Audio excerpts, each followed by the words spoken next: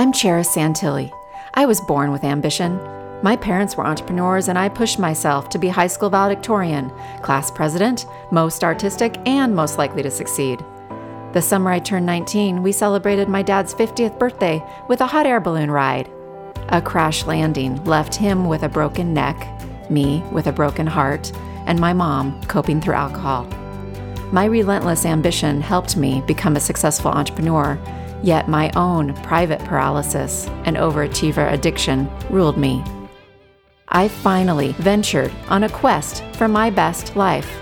I found the path of my inner peace, how to stay on it, and how to show the way for others. Now it's your turn. Ready to take that load off your shoulders?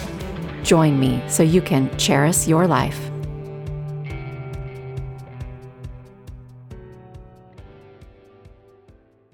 Today, I want to look at how we give away our power and how we take it back. Too often, we give up our own personal power in so many ways. Some things that may even surprise you that you don't even realize you do. But let's look at this. You may be giving away your power by people-pleasing, by seeking approval, seeking validation, dismissing compliments, avoiding setting boundaries, avoiding keeping boundaries, avoiding acting on the consequences when people don't honor your boundaries, not asking for what you want, ruminating over the past, blaming yourself, worrying about the future, silencing yourself, trying to save others, not getting your needs met, saying no when you really want to say yes, saying yes when you really want to say no, saying yes or no when you aren't ready to commit to either, trying to anticipate other people's needs, apologizing for random things that really don't need an apology, over-explaining, and self-deprecating comments or thoughts. And the list goes on.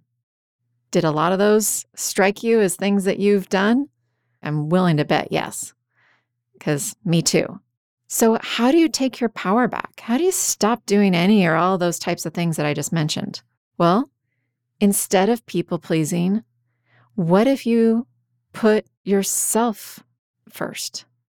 Instead of seeking approval, what if you checked in with yourself to approve of what you're doing? Same for validation. Many times in my past when I would seek out validation from someone else when I was making a decision. And now in recent years, thankfully more and more, I can just sit with myself and check in, and I'll get the yes or no whisper inside of whether or not I should do something. What if you set boundaries? What if you kept your boundaries? What if you acted on the consequences that you told someone was going to happen if they didn't honor your boundary? What if you actually asked for what you want? Like, let's think of something simple. Somebody asks you, hey, what kind of food do you want tonight? And you're secretly craving Italian, but for some reason you don't speak up. And you're just like, I don't care, whatever you want. Well, what if you just spoke up and said what you actually wanted? What's the worst thing? They might say, I don't feel like that tonight. Then you can decide, well, what are you thinking? I mean, you can negotiate. Maybe you don't get what you want, but maybe you do. Isn't it worth a try? And practice over the little things too, because then it'll give you more power with the big stuff.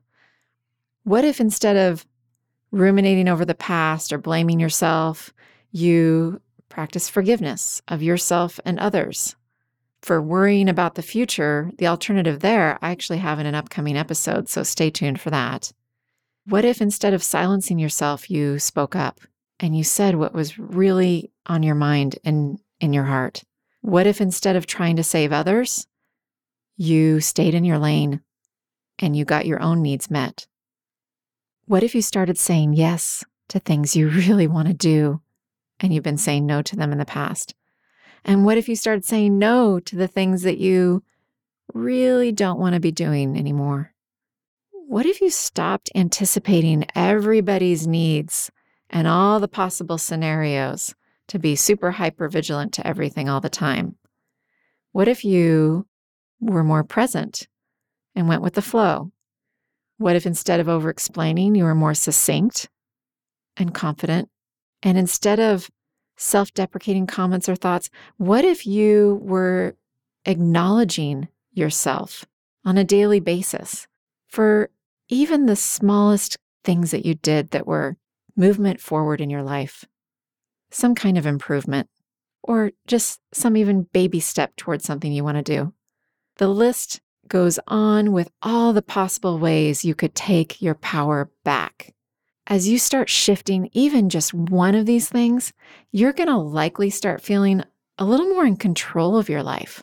Now, all of them may not be easy or comfortable, yet the more you practice, the better you're going to feel.